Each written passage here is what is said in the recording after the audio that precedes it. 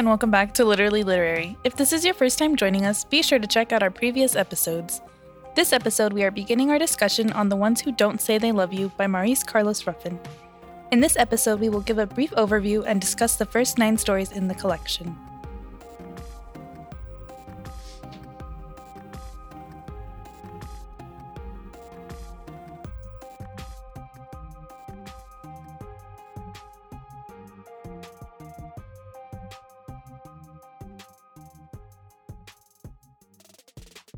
Back and ready to talk books, not football. That's the other podcast. You have to look for it, though. Like and subscribe. Anyway, though, speaking of other podcasts, this is, in many ways, a sequel because yes. this is one of our first, hopefully, of many returning authors. Because, as you heard at the beginning of the show, we have Maurice Carlos Ruffin, his second book. Yes. And we talked about We Cast a Shadow in our first season pretty early on. So if you guys want to catch up and listen to those episodes, go check them out. But we got new work. And what can we say about the book? Just kind of off the bat, off the cuff. It's good. Yeah. Really into it. I was so excited that last night I texted you both saying that I was looking forward to today and that the stories were fire. I think I said something. Yeah. Trying to be Something like like the youths, you know. They're like It's going to be a running joke now on the show. I'm going to have to actually go back and listen to those episodes. So thank you for reminding me because I have not read anything else by him. Sorry to say. A little embarrassed, but I'm excited because this is what I'm starting with and I'm already like, excited about it. And I want to bring a couple of these stories into the classroom. And I already texted other colleagues and told them, like, you got to get this book. So that's my initial reaction to this collection. And we're only like 5 stories in. Yeah. Yeah. So today we plan on covering the first half. Did Initial you want to reactions. Yeah. Yeah, I mean, I love it. I was scared to approach it because his writing is just the way he writes is amazing. So I was scared to approach it, but these stories are really short, really sweet and simple. But they're tackling like a lot of really important topics. And I don't think it's like, I guess not as scary because like once you start it, like it goes by. Yeah. So what do you mean by scared to approach it though? Like what were you hesitant? I'm always just scared to start a new book, honestly. Oh, okay. I'm like, I Just think in general. just I didn't the know task. if it was because of the author or I think a what you little read bit of about that it. too. I mean, I loved We Cast a Shadow. But I know that these are like, I guess, topics that I'm not used to hearing about. Yeah. And it was the same thing with We Cast a Shadow, I think. So with this one, I was a little bit more hesitant. Like, I didn't know what was coming. So I was like, I'm going to wait on that. And then once I did, I was like, oh, wait, these are like, obviously don't have to finish it all in one sitting, but it's easier to just read like 1 or 2 stories because they're so short. Yeah. Yeah. I mean, so that's actually my initial thoughts fall in line with your guys' stuff because, one, he's a relatively new author. So, right, we wouldn't even fault any of you guys for never really touching his work. I think that is one of the missions of the podcast, though, right? Is to read new work, upcoming artists, and so when we were able to meet Maurice on a panel with Kali, we were really excited to venture forth and look at his work because they were both finalists, right, for the National Book Award, and also worth pointing out that We Cast the Shadow was also a finalist for the PEN/Faulkner Award, which is one of the most prestigious I think you can get as a writer. I would say in many ways, again, going back to first impressions, I think this collection is maybe a better introduction to Maurice as a writer than we can. I mean, I really love We Cast a Shadow. Yeah. I think it's great. It is more dense. It's a novel. So and I think there's a lot more commitment. I think one of the great things about short story collections is that, kind of going off of what you were saying, Vanessa, that it's digestible, the short and sweet. Yeah. We get snapshots of the city, right? And so we talked about this a bit um, the first time around when we were talking about We Cast a Shadow. We also had the privilege of getting to take a phone call with him. I don't know if we'll have a chance this time, but if we do, that'd be excellent. So it doesn't hurt to Yes. ask, right? Mhm. But I'll- one I'll of the do that. big, there you go, poke, nudge, nudge. Vanessa. Uh, one of the things that I think Maurice, and I hope he's okay with us calling him Maurice. I know, like You know, first name right? Like, basis. yeah. Like he's our buddy, It our just- pal. I've mentioned in the show before, like when I was going to like grad school and everything, like, or not even in undergrad, you know, some of our professor would be like, you don't know them personally. Like, so you use your last, like, you know, we know formally we refer to an author with their last name. Mhm. Yeah. But hey, yo, we've met them. So So is I that don't know, where does different? that fall? That's Does that change true. things? I don't know, but I'm sure he'd be okay. I with haven't met him, so I'm still gonna refer to him as Mr. the Ruffin. author or the Mr. author. Ruffin. So it's on you. But also, we got a great sound clip from him. So check it out. This is it right here. Literally Literary Podcast, the greatest book podcast in the world. And then I'll insert it. Anyway, so I'll try and be brief so we can continue onwards. But one of the things that I just wanted to point out is that from getting to speak to him in previous episodes and his talk that he had with Kali Fajardo Landstein when we went to the AWP in San Antonio just before everything closed down. I know it seems so Just flexing all Ooh, over the so place. long I ago. know Yo, Maurice, I don't know. Like we could talk a lot about that. We do mention it. AWP. I believe No, I know. you know how disappointing it was because Mm. even then, like half of it was like half, like a lot of Yeah. people canceled, a lot of panels. But thankfully, they still did their thing, and we were able to talk and meet. And Yeah. one of the things that we hear from Maurice is that you know New Orleans is one of the big cities in the U.S. and it has such a rich history, a deep history, and even in the arts, and especially in Mhm. music, right? Yeah. In jazz music, that you know it's kind of surprising that there isn't as well known of a literary tradition as opposed to say like some of the bigger cities, New York City, San Francisco, Chicago. Like those are like big writing cities, and Mhm. you know New Orleans for as big of as rich of a deep culture it has, like the literary traditions aren't quite as there, and so he talks a lot about that. You know, that's one of the Mhm. reasons I'm going to mention it. So, I mean, one of the things that we get right off of the bat talking about this collection is that you see a lot of New Orleans, Mhm. Yeah. different experiences, and just to tag off of one last thing you're saying, and then I'll pass it off because I don't want to talk that long, you know. But it's different, you know. A lot of the books we've been reading, of course, are on the border, Mhm. Mexican American experience, Chicano, Latino, Latina Yeah. experiences. And so here we get a little bit of a different look and culture, and Mhm. I'm loving that. Yeah. So I'm gonna pass it back to you because you were gonna talk about the quote, which which quote? by You know Alice the quote. Marcel- You, you know the quote. Well, I was trying to be Yeah, because sneaky it was something you were talking about pre-show, and it ties into what you're saying about New Orleans being this presence and the literary. Because it does feel like a breakthrough in voices. I mean, and I feel like it might not be. Maybe I just don't read a lot of this stuff, Mhm.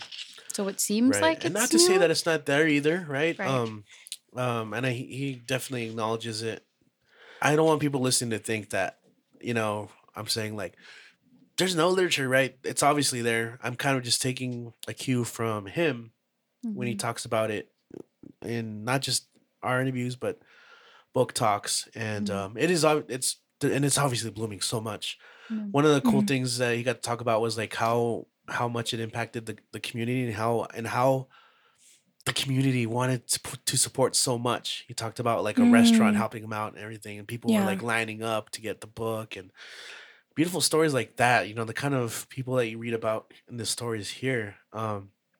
But literary traditions. One of the things that I liked in We Cast a Shadow is that I think Maurice has. I mean, he's definitely influenced by a lot of major authors and traditions, and so we had alluded to Ralph Ellison and Invisible Man in particular, because I think that's one of my favorite books. That's also one of Jorge Gomez's favorite books. We talked about that. I don't know if it's one of yours. I don't want to, Oh, assume, yeah, I don't know. I haven't read that one yet. What? Yo, you're a literature major? Okay, You're a never. college student? No, I'm just kidding. Just kidding. Talk to my No professor. shaming. No Talk shaming to my here. professors. I didn't pick the books. They did. The great thing is No, that you in have our literary journeys, there are many paths up a mountain. So when it is meant for you, it'll be there. Anyway, so he does make reference, and so it's the epigraph. We have Ellis Marsalis, who is the patriarch of the great jazz Marsalis family.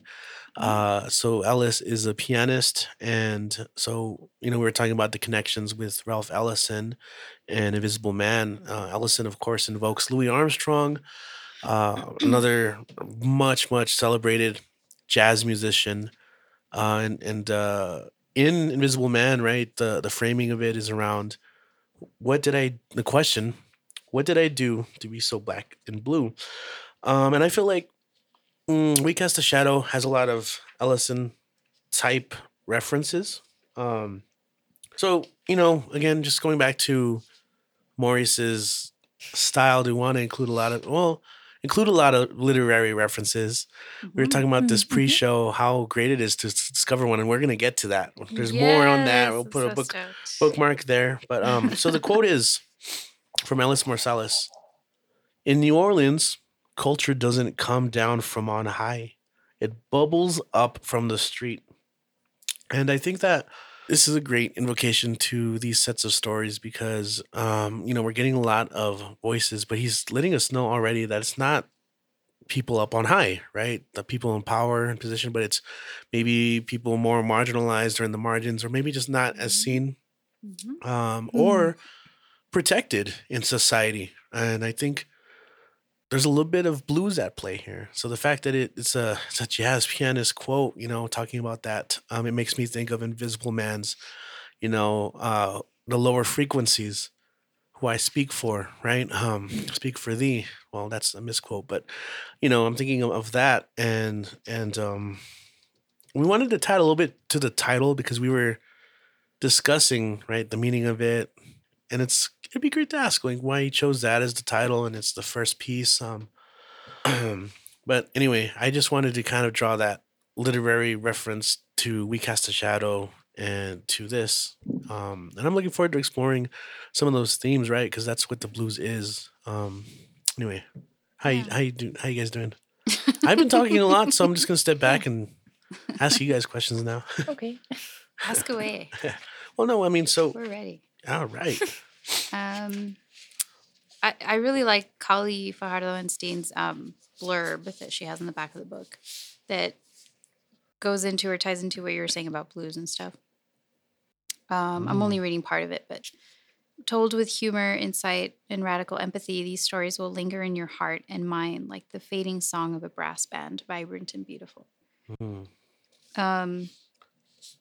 So I'm interested in seeing like how blues or jazz or music in general are used within these stories or play a part within these stories.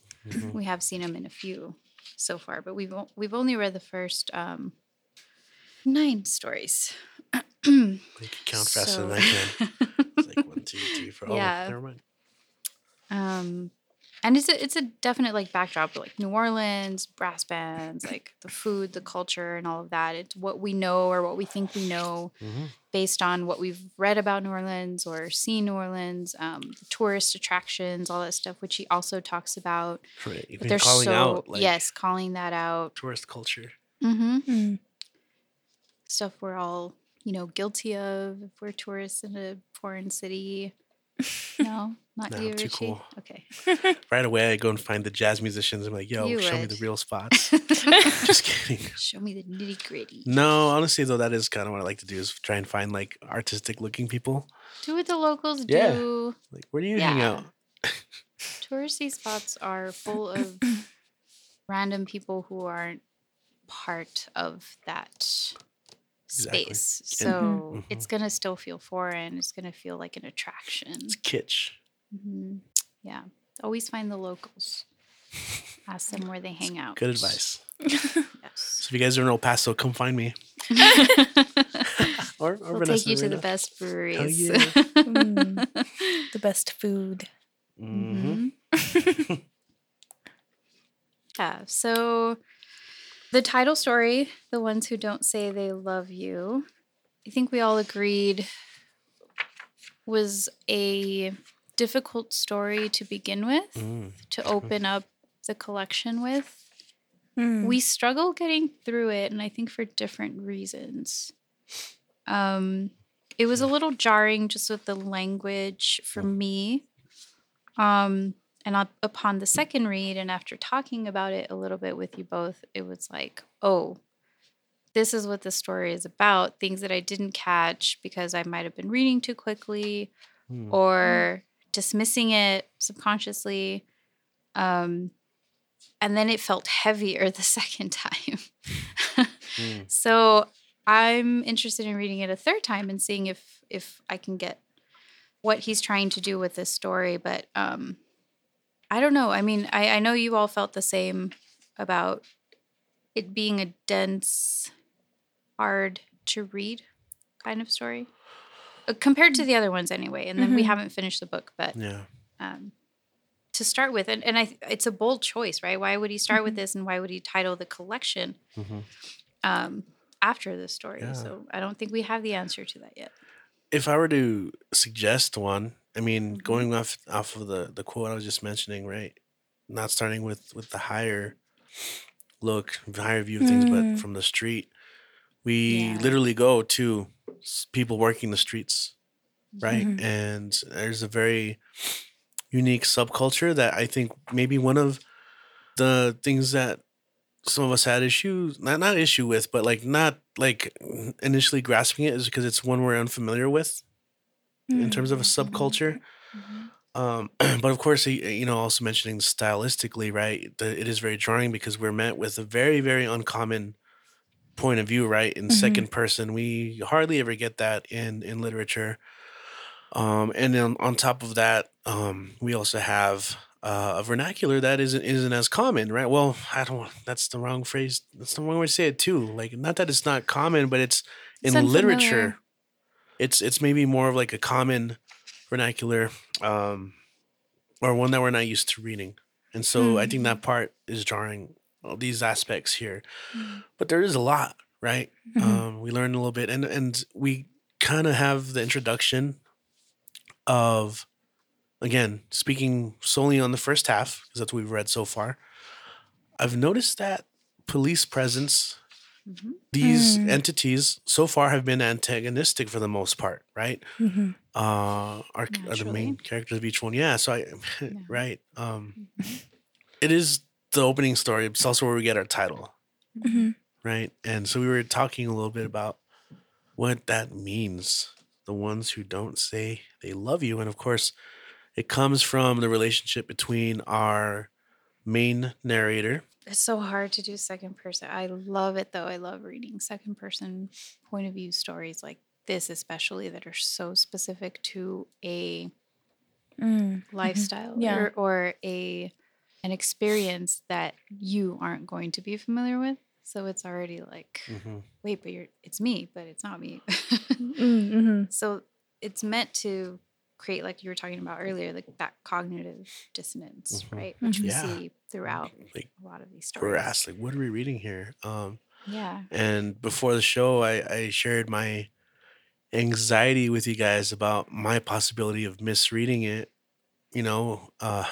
So it's presented, right, that they're tap dancers, right, putting caps on their shoes to dance, but it seems more so what's happening here is they're kind of sex workers, right? And so there's a specific group here, the narrator, and then you have elder workers as well that he mentions, Pink and Quincy, and it seems like there are hierarchies because it seems like they give him a lot of trouble for it. And kind of one of the main characters that interacts with our narrator a lot is Mr. Jelnick, right? And so he's a client, so to speak. And so he's kind of the subject. He's the one who says he doesn't love him, right? But that's also and this is one of our main questions, and probably one of the hardest questions of the entire book so far that we've had is, on one end, our narrator seems young and a little naive in some instances. This notion that he's going to be taken, this man will fly him to a new place, right? And whatever that means, leave the place, right? Maybe have a better I'll get you out of life, this. Yeah. Yeah, exactly. Just like I'll a save you. comment. Mhm. At the same time, though, there is a little bit of, to me, skepticism and cynicism, right? And we saw that. So that whole dialogue goes around page 8, right? Mhm. Where we get the title. And we were referencing the Leonardo DiCaprio meme. So I think that's going to be a staple of this show, right? Where like that's the reference. I get that reference, right? Yeah. Same like when the title's mentioned, right? Mhm. So yeah, in the middle of the page. By the way, I didn't touch on it when you read Callie's blurb. Mhm. The humor, Mhm. I love the humor that he uses, and again, through different characters' voices. I think he Yeah. does a pretty great job of presenting it in those different ways. So of course you have the narrator here talking about the French quarter, haha, and if it's small, it should be the French dollar, haha, and that's my kind of humor. So I was already like laughing. But it's in that same paragraph where it changes, right? There's a tree outside with heart-shaped leaves. You count those leaves. You never get past 15. And all the times you've done business with Jelnik, he never say he love you. That's the only reason you listen to him at all. The other ones always say they love you. So it's not exactly the title, right? But it's kind of the essence of it. But this is where you get a sense of cynicism. And I don't know, what do you guys read from that? Like, I'm curious on your thoughts. I kind of took it as the ones who are saying they love him are the ones that are like using him and mistreating, or I guess me. Yeah. I don't know how to go about talking about the character because it's Both. you. I don't know. Oh. You? Is it me? It's Maybe me. it's the universal you when You? it becomes. Okay, Yeah. yeah. No, probably not. Yeah, I agree with that. Yeah. That's fair. Yeah. Especially in like the line of work that we're talking about, kind of like Something that's expected or that's just like loosely Mhm. used or said. yeah. Yeah. Right? Yeah. Yeah, there's enough sense of that, like a kind of an intuition Mm. of sorts, right? Mhm. Like you said, working in that line, and also, they do discuss like the competitiveness of it, and how these other people, Pink and Quincy, can be violent towards him, right? And it's also in the end where this little bubble of an idea of him possibly being quote unquote not saved, but getting to travel out of the city with this man, Mr. Jelnik, is popped. For a brief moment, you have these Quincy and Pink mocking him a little bit, like, "Oh, you really think that's gonna happen?" It's like, yeah, yeah, and then of course it ends with the image of Jelnik in the police car, which is kind of ending on that cynical blues note, right?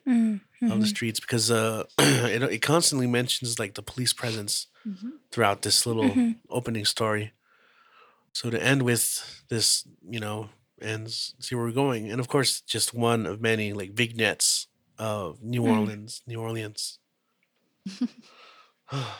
Yeah, I was listening to an interview earlier with him, and I was like, "How does he say it?" Because New Orleans. Nolans. Nah, I hear Nolans all the time. Vanessa, you liked Cocoon. That's the next story. Yeah. Which Yes, is I 2 loved pages. this one. A page and a half. Yeah. I loved it too. Why'd you love it? There's just so much that's being said and it's so short.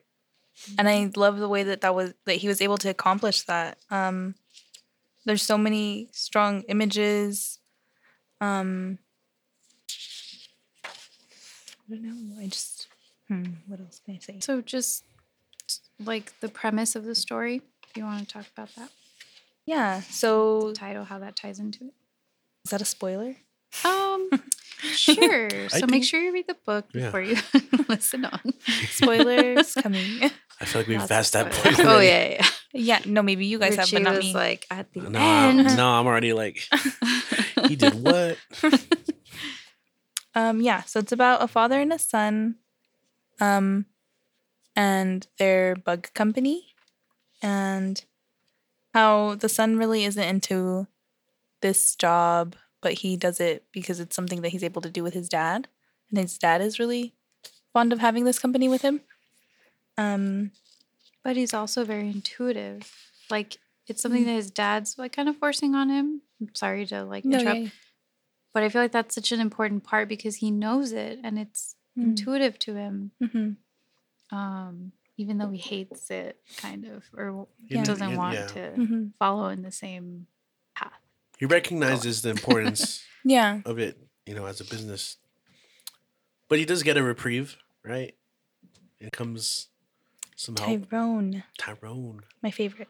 Oh yeah. I think so. I liked the line or what Tyrone says, "Can't stay wrapped in what you come from." Oh, I really like good that. advice. Yeah, I really like that. Oh snap! Wait a minute. Right? Connections. Connections. Yes. I mean, you also have this sense of a inner secret life, our protagonist here, right? Yes.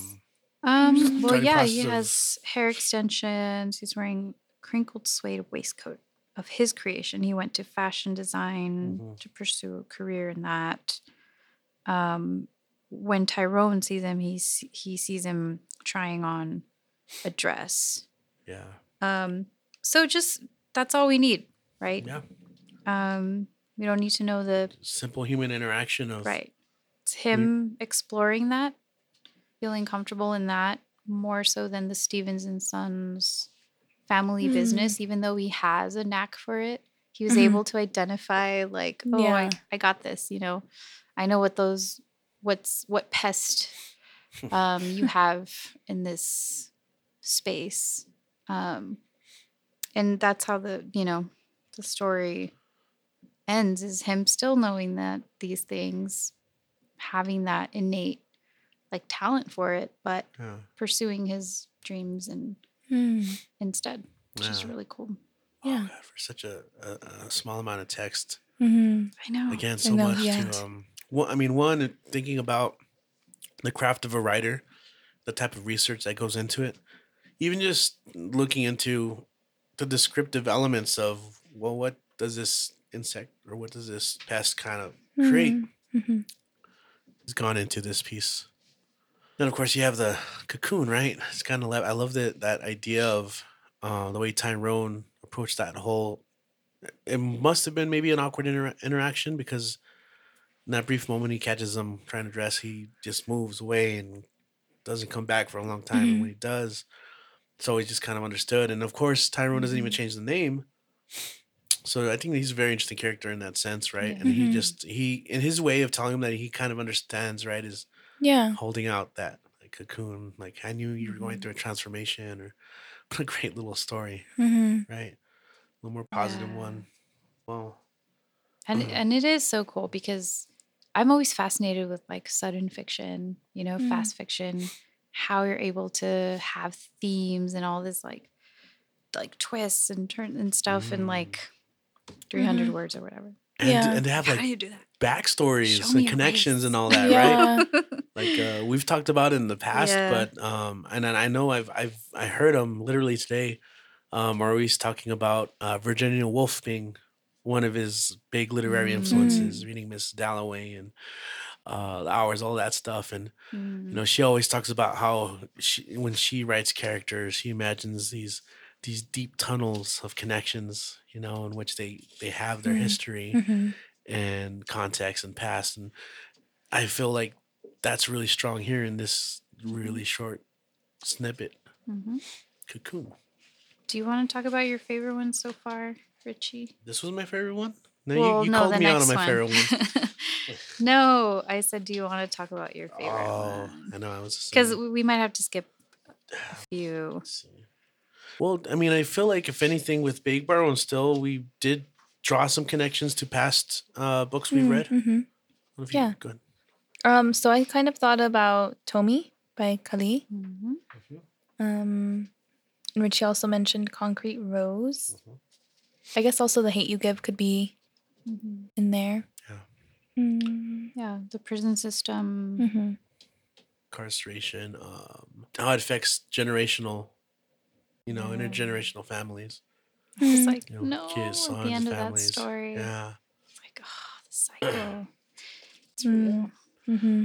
And how tough, I mean, so many people don't, and this is why I think maybe we love literature, but I know so many people have trouble empathizing with others. And, when sometimes circumstances are beyond your control and things don't happen the right way and you end up incarcerated, it doesn't matter. When you get out, people have a hard time finding jobs. And I think, again, that's related pretty well, how rough it was, and, right away his car gets stolen, but like a lot of it's not under his control, and it just, you feel that frustration. He's not trying to be, I feel like he's reformed, reformed, again, quote unquote reformed, but like he's really trying to provide and for the family. And of course you have the son that ends up kind of perpetuating this kind of association with crime by stealing a vehicle because they need one because he needs to work. And it's so rough, kind of an indictment of how sometimes we let people fall in the cracks that way, and like how hard it is for people to lift themselves up once you're in these situations. I think people never consider. Right. Yeah. Because of privilege, a lot of times, because of lack of empathy, like you said, just not being able to place themselves in that situation, like, oh, well, I would do this differently. Or it's so easy to just knock it, right? Like, oh, well, why didn't you just, like, desperate times, man. And a lot of these stories, like Ghetto University, it's like, okay, pandemic hit everyone kind of differently. And I kept just thinking in my mind, like, desperate times, desperate measures. Like, they had to do what they had to do, right? And there can't be any judgment because of that, because everyone's situation is different. They're just trying to understand, trying to empathize. I love that there's a lot of that in these stories. And like you were saying earlier, too, we read a lot of like border stories and authors, and we immediately connect and stuff. But even this, like, set in a totally different city, New Orleans, and a lot of these stories set like way back when, there's still these themes that we can relate to, connect to, that allow us to think, what would I do in that situation? How would I act or react differently? Yeah. Which is important. Yeah, absolutely. I think we talk a lot about that kind of relativism when it comes to like immigration as well, since we're looking at different cultural things as well. Yeah. Ooh, these little stories. I know. Wow. Mercury Forges. Did you guys have? I think I don't have notes for that. You know what's interesting about that one is like I feel like there's got to be more to the name. Like if you look, I mean, obviously Mercury has a lot already behind it. I just didn't really think about it till right now. But of course, forges, to forge something. He does seem crafty. It's this just really short story. To me, to put it most simply, what I liked about is it's about humanity. So you have this guard prisoner relationship. Yeah. I imagine it's during Hurricane Katrina. I mean, Yeah, they're I hit. think, They yes. mention the hurricane. They don't mention name, but obviously that's not the only hurricane to come through. But it was obviously Louisiana was hit hard, and the reason why I was asking about his name is because I feel like maybe names are important in this one. I mean, they're important in all the other ones, probably, right? But to me, when they have to flee the prison and hide under the bridge, and Mercury's running. It's not because he's trying to escape, but he wants to go find his dad. And Mhm. he says, I gotta find Humanity Street. Yeah. Humanity Street, like Mm. it's just this brief moment of where they left their roles of guard and prisoner, and they're rolling together, and his dad's gone already, but he Yeah. brings him back. Yeah. That was a nice moment, It was nice. Yeah. pretty tender. Yeah. I'm not a prisoner right now. You're not a guard right now. This is humanity. We're humans. Which Mhm. kind of going Just off wanna what we were see just my saying. dad. Mhm. Yeah. These are so like they're so short, but like they pack a punch. Yeah. Yeah. I think, Vanessa, you were saying this earlier, like reading them back to back, like we tend to do with short story collections, but these, like, I felt like I had to stop, pause after each Mm, one and just like reflect for a bit. Mhm. Even though like the really short ones, like this one in Cocoon, it's like, Mm. oh, that one made me feel like Mhm. all the feels.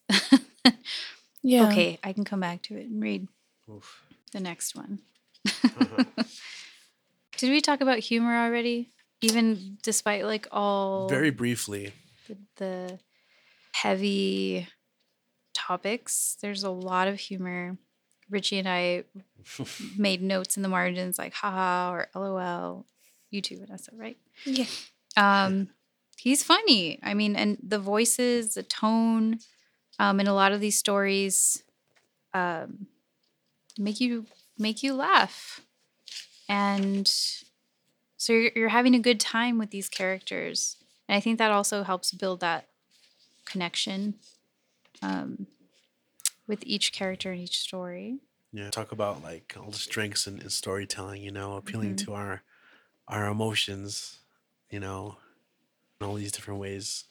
Helps so much in the strength. Pathos. There you go. Pathos. You guys have anything for Cesara Pittman? Fingers of God. Hmm. Yes, I said earlier I was going to call her a bad bitch because she is a bad Yeah. bitch. And I really like how she comes off in court, even though she knows that the judicial system is against her, and that there won't be justice. She still tells her story honestly, very like with pride, almost. And I felt like she was such a presence in this story, like so strong, and I was like rooting for her the entire time. And not to give anything away, but like towards the end, it takes a turn, and you're like, no, that can't happen. Yeah. But then it takes another turn, and then you're like, Totally. yes, she's the bad bitch. So it's pretty great. And this is this story takes place 1866, Hmm. which I really liked. And I believe there's a historical reference in there as well for Revolt. Had to look it up. Thank you for doing that because I Yeah, did not. 1866. Yeah, because she actually mentions Paul Dostie holding a white flag when they shot him.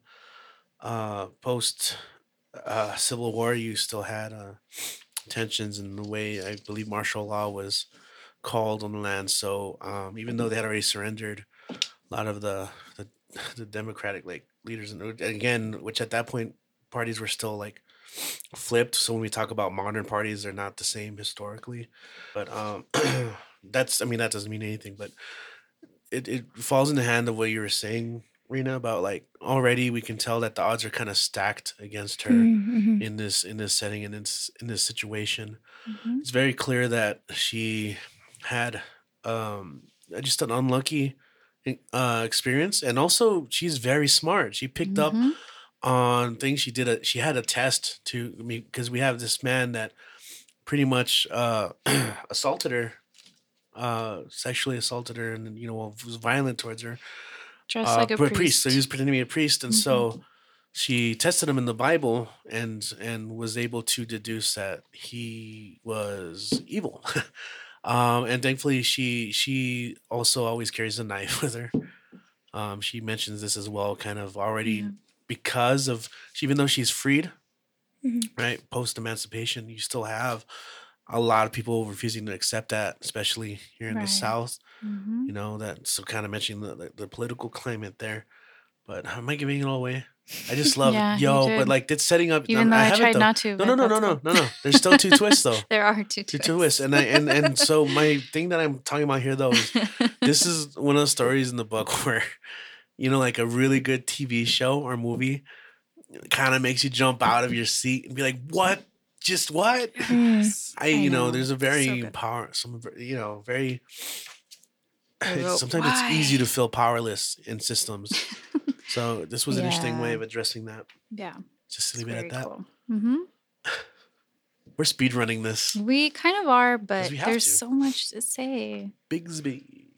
Do you have anything to say about Bixby or Rhinoceros, Vanessa?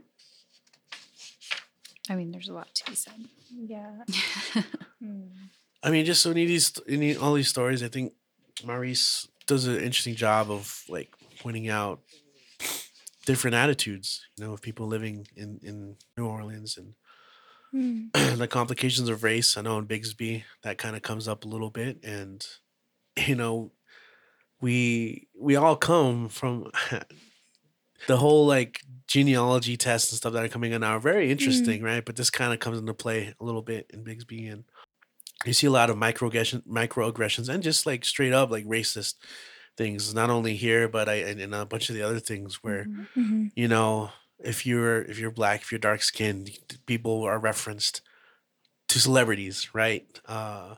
Cosby is one of them, and I think the other one was OJ, yeah. So things like that, just in your face like racist stuff. So you can read it, and again, through each story you have different voices done pretty well, like in the way they're told. Rhinoceros is the longest story, so I feel like we at least got to mention a little bit, right?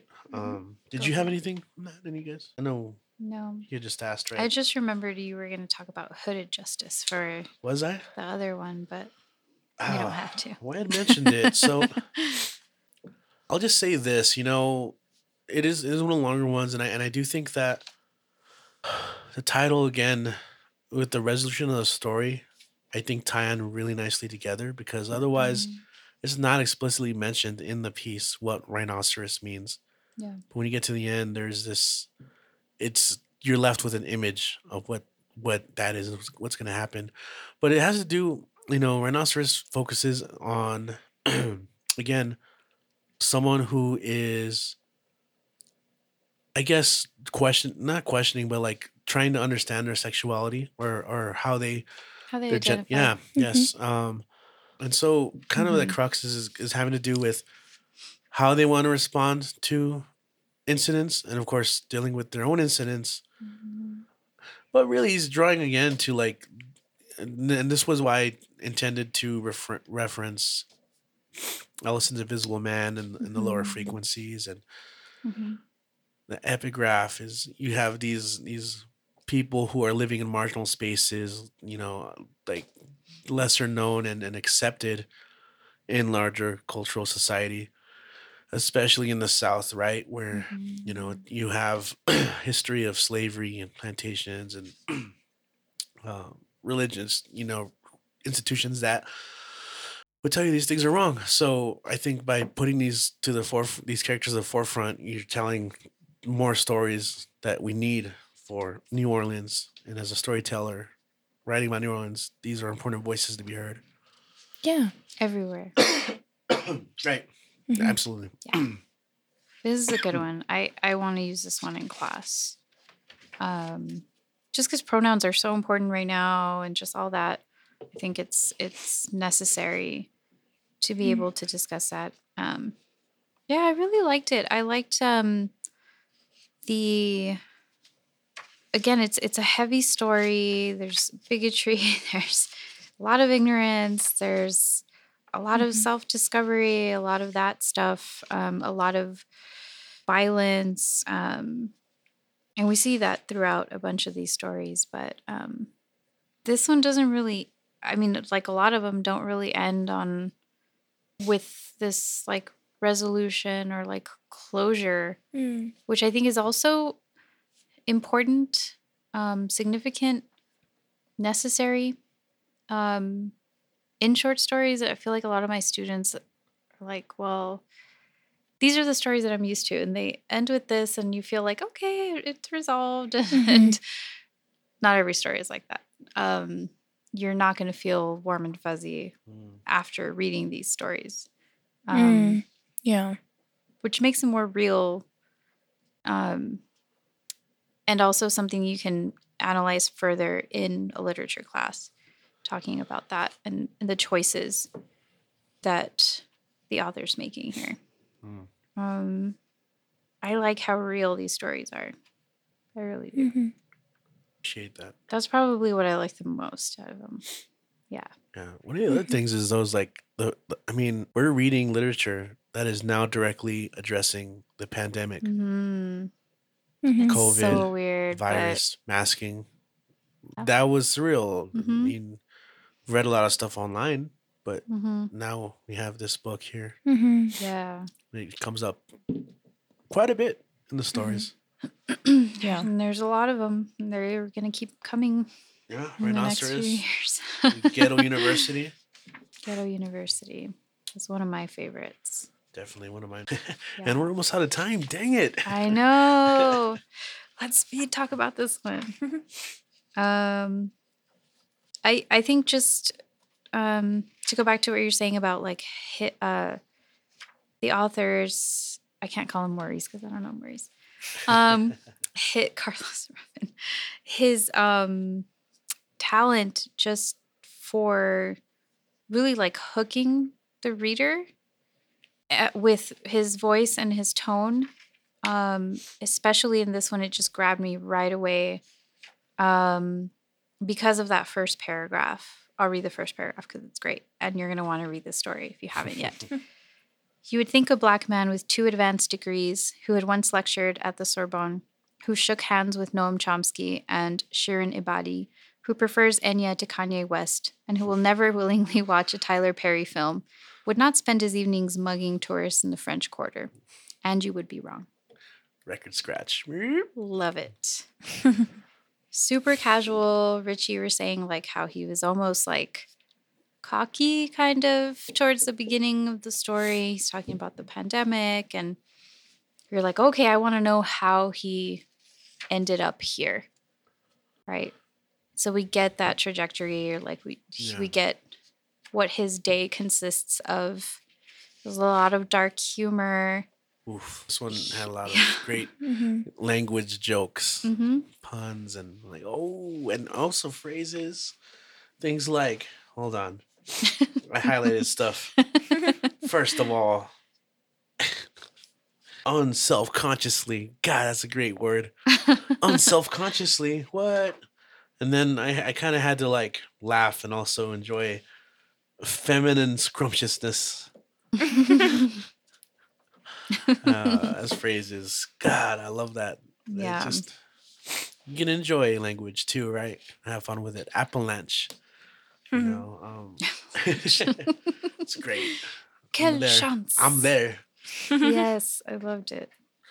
It's hilarious, but it's also, God, like just so. I feel like it's just the right amount of humor, like for what it's talking about. Like, So if you want to get at the heart, right? Without spoilers, right? Don't spoil it. There's 2 twists in this one too. So be You're on the just lookout like, for that. Oh my god! And then, again.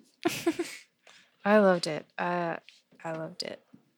It does bring up though relevant discourse on race and public space, you know, and so I just want to draw attention to Brent Staples is an author who, you know, had written a piece kind of about his insomnia and habits of taking late night walks, in which he discusses how his presence would alter other people's perceptions of him, even though, you know, he, you know, like here, he's a well studied in Pushkin, right? Who we know as a Russian romantic writer, and you know has met shaking hands with like infamous figures. He's worked at the university. Mm-hmm. Despite that, there's this idea of like weaponizing your body and insecurity and discomfort Mm-hmm. in public spaces. So Mm-hmm. the Brent Staples piece is really interesting because he kind of mockingly says, how his presence, like I said, alters people, but like he feels that he disarms people by whistling classical music.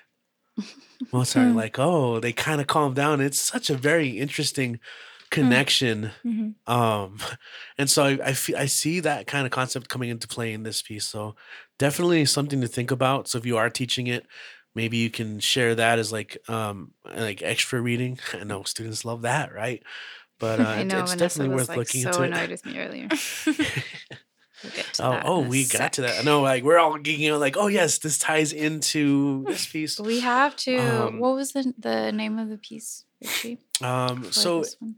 Ghetto University. Brent Staples, Brent Staples. yeah, Nightwalker. It's his, it's about his Oh, I think I read it. insomnia. Okay. Yeah, and actually, it's a pretty common one, I think, in composition classes to teach because it Okay. brings up those really excellent questions on racial identity and Interference. public. Yeah. Dang. And I s- the other thing is, I mean, there's just like real life incidents of this stuff happening all the time. Mhm. Henry Louis Gates, big time professor, was arrested trying to get into his own home. Patricia Hill Collins, getting into like some of the feminist like intersectionality of it all. Right? She says, despite her degrees and everything, like in the street, she's still a black woman, and that says Mhm. means a lot. So just some things to think about as you're reading this piece, but of course others as well. So There's also that scene where he spilled something on his coat and then he had to change into an oversized t-shirt and then the janitor mistook him for a homeless person. in the college, right? And Yeah, just yeah. like his image, how that changed. But that reminded me of that. Mm-hmm. When I first So started teaching, important. I was like wearing ties and sports coats and like, damn, I gotta look the part. But yeah, it's such an interesting thing, and it Yeah. just goes hand in hand with like whole like, oh well, if I whistle Mozart, The you know, image. oh, let me tell you about Pushkin and his, it's like come on. Anyway, great twist on that. Don't want to spoil that for you Mhm. guys. I Yeah, definitely you let's should not experience spoil that. It's a good one. It's one of my favorite ones. And the next one too, right? Yeah, so to end our conversation today, Token, going back to earlier in the episode, we were talking about Leonardo DiCaprio. I can't even say his name. The Leonardo DiCaprio meme where he's watching himself in Once Upon a Time in Hollywood. All right, I'm already explaining it way too much. But he's pointing at himself because, anyway, you know the meme. That's what I thought when I read Token. And Token is a definite nod to Jamaica Kincaid's Girl. So if you haven't read Girl by Jamaica Kincaid, read it. And then you can kind of see how he's, using that form, right, to talk about a young Black man in, I don't know, like a white collar job, kind of, it seems like, or just in, what am I trying to say? Not as maybe more Or submissive. more just more like how a young Black man should act in general, like acting in around. proper, quote unquote Right. proper in society in a way that is acceptable, in a way that you'll never cause a upset stir to the or status threat quo. or right. Like, Yeah. Mm-hmm. Yeah. So there's so much in this piece. Just in the title itself, but it's told in second person, just like Jamaica Kincaid's Girl is. So it's already, we're reading it like, okay, this is what I have to do. This is how I have to grind. This is how I have to look. This is how I show respect. How not to be too Black. how not to, fraternize with the other people who are working below me. Mhm. Just so much. And it's so true, right? It's like alluding to this anti-Blackness with like, when you're looking at yourself in the mirror, be sure to only see a sliver of yourself. Only one of you is desirable, but more than one of you is a rebellion, right? So again, that allusion to threats. Don't be too political, too radical, right? Just under the radar. Very, very like sarcastic as hell. Yes. Advice. Yeah. Like, Keep you doing know, you go, chimp. you know what you're doing, but this is how you need to present yourself. That very diminutive, like pat on the head. Yeah. Like, Yeah, oh my yeah. god! So I just saw "Sorry to Bother You," and there's like a lot of like similarities. Now You've that seen also that? is I've a seen that. great Yeah, it's critique good, on huh? like Oh, that'd be a good lot of other with things. to pair with Yeah. this. Yeah. Yeah, hearing you describe it more, like, oh yeah, I just recently revisited that. It also reminded me of The Hate You Give, and like how she has Yeah. Her school persona and then Williamson her hood star, persona. and then yeah. Yeah. But I'm also curious as if it's kind of based off of his own life, because he was he worked in law, I think it was before, and so he was in that. Comes up when we cast a shadow as well, like some of those elements. Yeah. Wow, man, Maurice Carlos Ruffin. This has been great so far. I've really enjoyed Can this we collection. applaud? Can we Yes. just all collectively? I'm gonna be a poet and snap. This is so good. Can't wait I to was talk about the looking up rest. that poem, "We Wear the Mask," Ah, Paul Lawrence Dunbar, Yeah. because when he talks about when you look in the mirror, find a mask, always a mask. that It double just consciousness. also reminded me. Huh. Anyway. We can answer those questions. Oh wow, yeah. So this is definitely going to spill into the next episode. Yeah, so on the second hour. Cue the next episode. Do you have any final thoughts, Vanessa? Anything else No. collectively? I'm excited to keep going. I'm excited to talk about this some more Yeah. next week. Thanks for joining us on this episode of Literally Literary, brought to you by Border Senses and Power at the Pass. This episode, we began our discussion on The Ones Who Don't Say They Love You by Maurice Carlos Ruffin.